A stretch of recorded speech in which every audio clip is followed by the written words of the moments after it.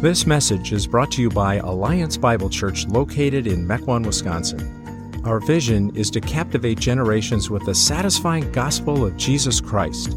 For more information about Alliance Bible Church or other resources, please check out our website, myabc.church.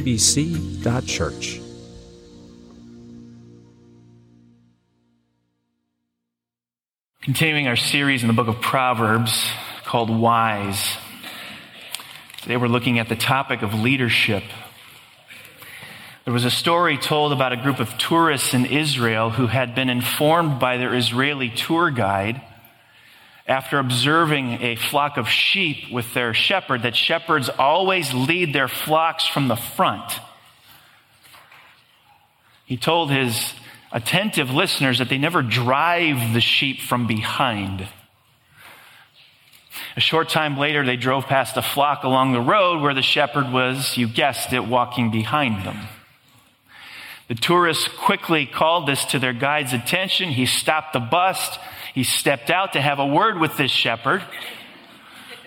And as he boarded the bus, he had a wry grin on his face and announced to his eager listeners, that wasn't the shepherd, that was the butcher.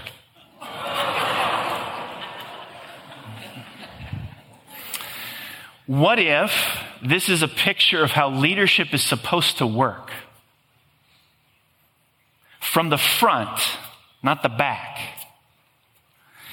If so, what characteristics would that leader have to have in order to be able to effectively lead from the front? That's what we're going to look at today as we look at various proverbs that talk about kings and rulers. Kings and rulers in Proverbs are used as case studies in leadership. But the basic principles apply across all forms of leadership, from parenting to leading a small group to supervising employees. So regardless of your precise leadership role, there are three noticeable characteristics that enable a leader to effectively lead from the front: character, discernment, and action. Let's look at it. First, character. General Norman Schwarzkopf of Persian Gulf War fame once said, 99% of leadership failures are failures of character. I think the scriptures would agree with them.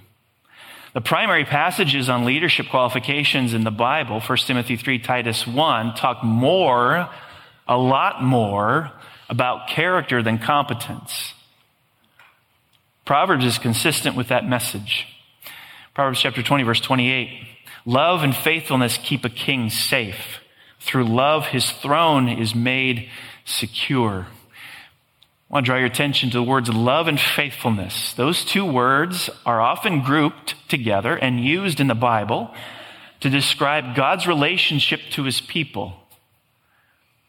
And undergirding these character traits is someone who serves the needs of the people at a cost to oneself. The love and faithfulness of God climax in Jesus' self-sacrifice of himself for the good of his people. So very quickly and very early on, the world's definition of leadership is turned on its head. The greatest leaders are, in fact, first and foremost, the greatest servants. Proverbs 16 says, kings detest wrongdoing, for a throne is established through righteousness. Kings take pleasure in honest lips. They value the one who speaks what is right. Look at this. A throne is established through righteousness. In other words, influence is established through righteousness. When's the last time you heard someone state that righteousness is the core attribute needed in a leader? I do think the Lord is trying to get something across to us we may miss. Genuine influence is established through character. Basically, this proverb is saying that righteousness is the only sure support for a throne. Whether that throne is a national leader, a business owner, pastor, parent, small group leader, teacher, righteousness is the only sure support for a throne. Proverbs 29, verse 4, by justice a king gives a country stability, but those who are greedy for bribes tear it down. So the leader's commitment to justice provides stability for the people he or she is leading. And by the way, when you collect all the proverbs that talk about kings, rulers, topic of leadership in the book of Proverbs, and when they live out their leadership in the way the book calls them to, over and over and over again, the result is the same: stability. It's the thing it brings out over and over and over again. Charles Bridges, writing in the 1800s, says, "Of what avail are the best laws if they be badly administered? Partiality and injustice absolutely make them null and void. And yet it requires great integrity and moral courage to withstand the temptations of worldly policy and self-interest." Now, what I find so interesting, given our current cultural context, is Proverbs' emphasis on character over and above competency and alluring personalities. It's very countercultural. Very countercultural in a society that's enamored with skill and personality. In her New York Times bestseller, Susan Cain writes, "In the culture of character, the ideal self was serious, disciplined, and honorable. What counted was not so much the impression one made on the public as how one behaved in private." The word personality didn't exist in English until the 18th century. And the idea of having a good personality was not widespread until the 20th century. But when they embraced the culture of personality, Americans started to focus on how others perceived them. They became captivated by people who were bold and entertaining. The social role demanded in all in the new culture of personality was that of a performer. And Cain argues that over the past couple of centuries, American culture has shifted from the culture of character to the culture of personality.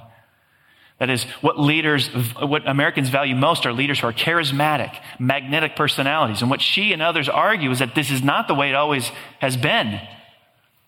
American culture once possessed a culture of character. How one conducted oneself used to be prized.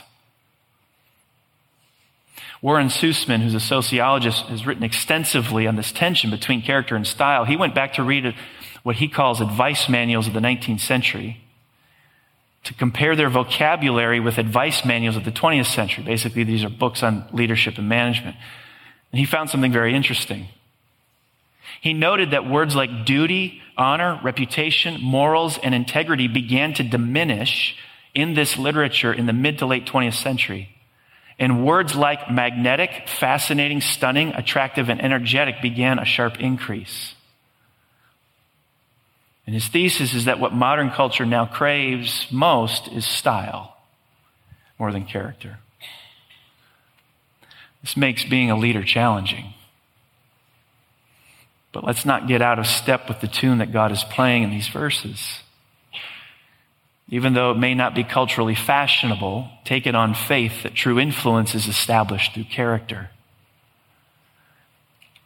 Competency to lead is directly impacted by one's character. And let's not make the mistake of thinking that character is an abstract idea that has no real-world impact. I'll give you a story of this. Bill Lear, inventor, aviator, business leader. He held more than 150 patents. In 1963, the first Lear jet made its debut, and the next year production on the Lear jet began. But it was not all roses. Early on, 2 of his Lears crashed mysteriously. So if you're in a leadership position like he is, and you're going to exemplify character, what are you going to do? Well, he immediately grounded the 55 that he had sold so he could determine the cause. Grounding the 55 planes was incredibly costly, but he went further than that. Doubts were being raised by potential buyers, and so he discovered that he could not determine what caused the fatal crashes without simulating the conditions under which they occurred. So he took his own jet up in the air to try to duplicate the conditions under which the other 2 had crashed to see if he could figure out what the problem was. And he did this, nearly at the cost of his own life. It took him 2 years to rebuild the business. But he never regretted the decision. He lost money, risked his own life, but he never compromised his character.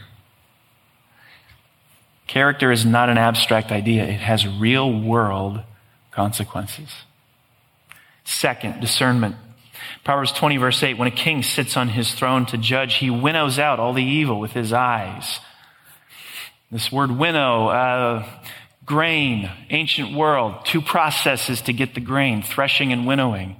Wheat is harvested in long stalks. They would smash the ends of it to try to separate the outer husk from the seed inside, threshing. And then winnowing was taking a pitchfork, throwing it up in the air, letting the wind separate the two. The outer husk is lighter, it would blow away, the heavier seed would fall to the ground. This is the winnowing the Proverbs writer is talking about. It's separating. So, the wisdom writer is saying there's a second mark of leadership, and that's discernment. The skill to be able to separate evil from the good, or the wise from the foolish. Proverbs chapter 20, verse 5 says, the purposes of a person's heart are deep waters, but one who has insight draws them out. This is another word for discernment. What's it saying? It's saying something intuitively every one of us knows. The intentions or the motivations of a human heart are not easily perceived. Think about King Herod. How was it he was able to initially dupe the Magi into serving as his reconnaissance officers to locate the toddler Jesus? Does a discerning heart bring to light what's really going on behind the request or the statement or the question? Take a positive example.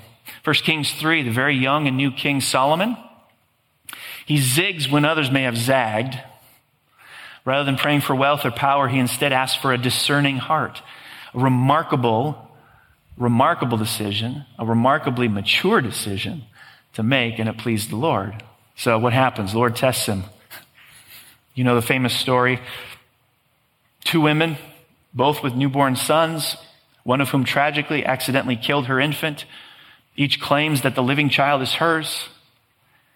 Solomon is able to cut through the contradictory testimony, expose the hearts of the women, distinguishing good and evil where it was unclear and rendering a just judgment. The intentions or motivations of the human heart are not easily perceived. Solomon knew this. You know something else Solomon knew? He knew wisdom wasn't something he could autonomously obtain. He had to ask for it. Imagine this. Imagine the leaders of the world's institutions daily on their knees before the Lord asking for wisdom. Imagine. Leading with wisdom is not about putting in place grueling intellectual exercises, but getting on our knees before the Lord to ask for the gift of seeing the world and life through his eyes. I want to encourage you, challenge you, all those who lead in some way, shape, or form, whether it's in business or government, family, church, or some other circle, pray and ask the Lord daily for wisdom. To be and discern in accordance with the blueprint that God gave us here. Now, when leaders lead with discernment, there's something else Proverbs wants us to be aware of. It's in chapter 25. It is the glory of God to conceal a matter, to search out a matter is the glory of kings. As the heavens are high and the earth is deep, so the hearts of kings are unsearchable. These are important words for leaders. Leaders, are you listening? It's saying a leader's way of thinking and deciding may not always be understood and appreciated by those around that leader. Discernment can create this catch-22. Discernment, which is absolutely necessary for Christ-like leadership, may actually result in those around that discerning leader being puzzled by the decisions made by that leader. One leader in higher ed describes it this way. He says, our way of dividing administrative responsibilities of 10 results in a team of specialists, each of whom is a passionate advocate for his or her area of concern. At my school, I dealt with student leaders, 3 deans of schools, a board of trustees, a finance officer, and vice presidents for academics, development, and administration. They rightly lobbied for the importance of their divisions. My task was to grasp the overall picture, balance the specific interests, and make sure we all thought long-term and not merely short-range. This is something like what kings, prime ministers, and presidents do, only they do it on a much larger canvas. Those who do not have either the responsibility or information for massive decisions will always be puzzled by those who do. And our text suggests that they should also be humbly appreciative of the magnitude of the tasks that wise leaders perform. So since a leader's way of thinking and deciding may not always be understood and appreciated by those around that leader, how important does it become that leaders be trustworthy? By possessing the very kind of character that Proverbs advocates, it makes the whole thing go a lot easier. As the heavens are high and the earth is deep, so the hearts of kings are unsearchable. Third, action. Proverbs chapter 20, a wise king winnows the wicked and drives the wheel over them. Now, this is not calling for torture. Winnowing with the eyes, discerning, and then taking action. The leader has uncanny perception, which allows him to perceive the intentions and motivations of the human heart, but the discernment graduates to action in scattering the wicked, not torturing them. Purging an institution of evil is an outflow of the leader's character. This is what it's graduated to.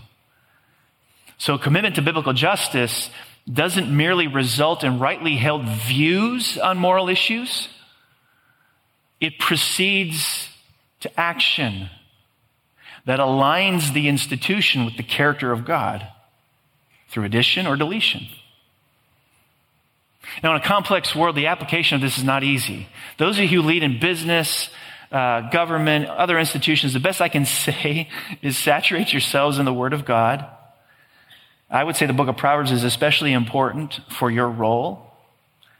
And plead with the Lord for wisdom each day. But know this, you are meant to act in accordance with what God calls good and just and right. Having biblical views is the first step. Acting on them is the second. Leaders act. Now, in the church world, where the scriptures provide an abundance of guidance, we can find examples of discernment graduating into action in scattering the wicked all over the place. In Corinth, there was a man who was in a sexual relationship with his stepmom, all the while professing to be a follower of Christ and actively participating in the life of the church with an unrepentant heart. It's one of several texts that spell out for us what holy sexuality is. A good gift to be enjoyed within the context of a marriage between one man and one woman. And so what does Paul say to the leaders of the church? How do you handle this? He says, let him who has done this be removed from among you. The good thing to do, the just thing to do, the right thing to do is to remove the man from the church. It's not always easy. In Thessalonica, there were those within the church who were sluggards. They didn't work. Paul says, lovingly warned them, but if they don't change course, don't associate with them. On the island of Crete, Titus was dealing with people who were divisive in the church. So Paul tells Titus, warn them once. If they don't implement a course correction, have nothing to do with them. Leaders take action. Now, on the individual level, think of it this way. Your heart, mind, and life are the Garden of Eden. What's allowed entrance and what's not? One of the questions I've asked of that famous scene in Genesis 3 is how the serpent got inside the Garden of Eden to begin with. What's he doing there? It's paradise. What's he doing there? I think the most convincing answer is that Adam and Eve let him in. The charge God gave them was to work it and keep it, work it and guard it. They were supposed to be serpent bouncers. But they whiffed on the fastball, and he sneaked by, and they didn't do the next best thing and expel him from the garden. Well, I find it very difficult. Someone here doesn't lead others in some way, shape, or form. You do practice self-leadership, whether you realize that or not. Your heart, mind, and life are sacred. What's allowed entrance and what's not?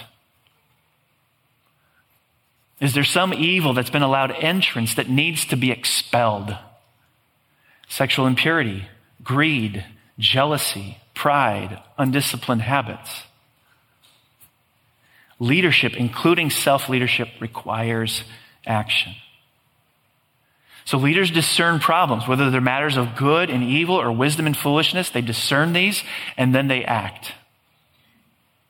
Character, discernment, action. The attributes needed to lead from the front rather than drive from the back.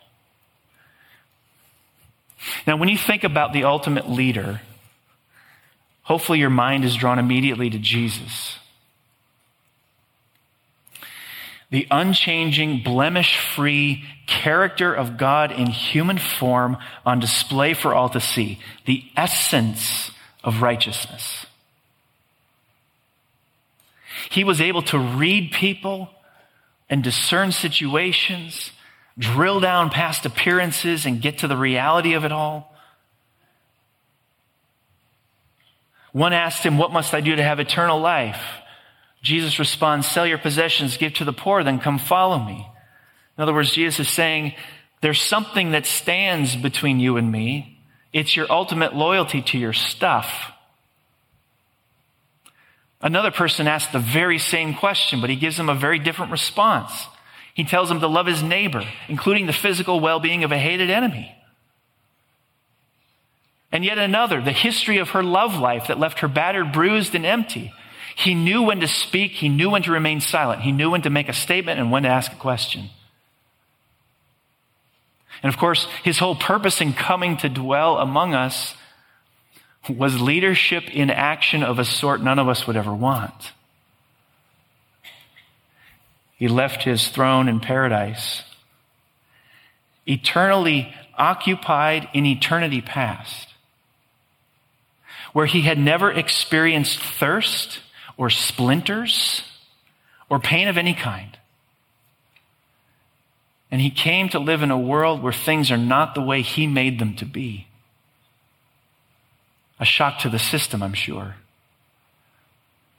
And he endured this not for a weekend, but for 30 plus years.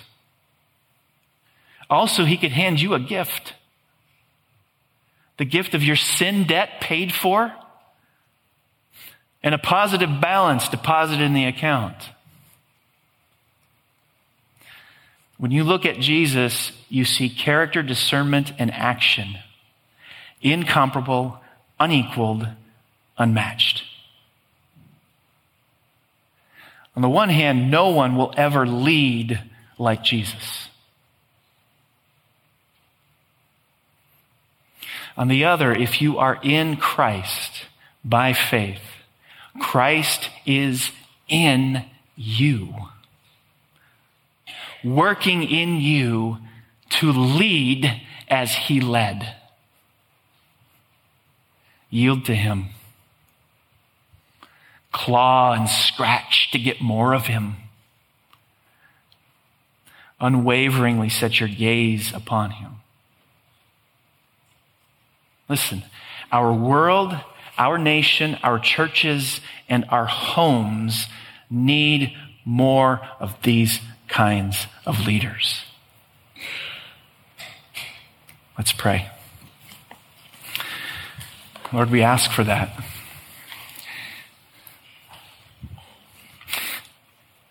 Leadership is built into how you made the world. And you call all of us into leadership of some sort. Might be in government, might be in business, might be in the home, might be within a social circle. Every one of us has been charged to lead. So I pray that we would take our cues from your word. We want to lead from the front. We don't want to drive from the back. In order to do that, God, I pray that you would form in us the character of Christ, the discernment of Christ that leads to the actions of Christ. We know we're not on our own. We're not trying to make this work through the latest leadership techniques, gurus. That's not the answer.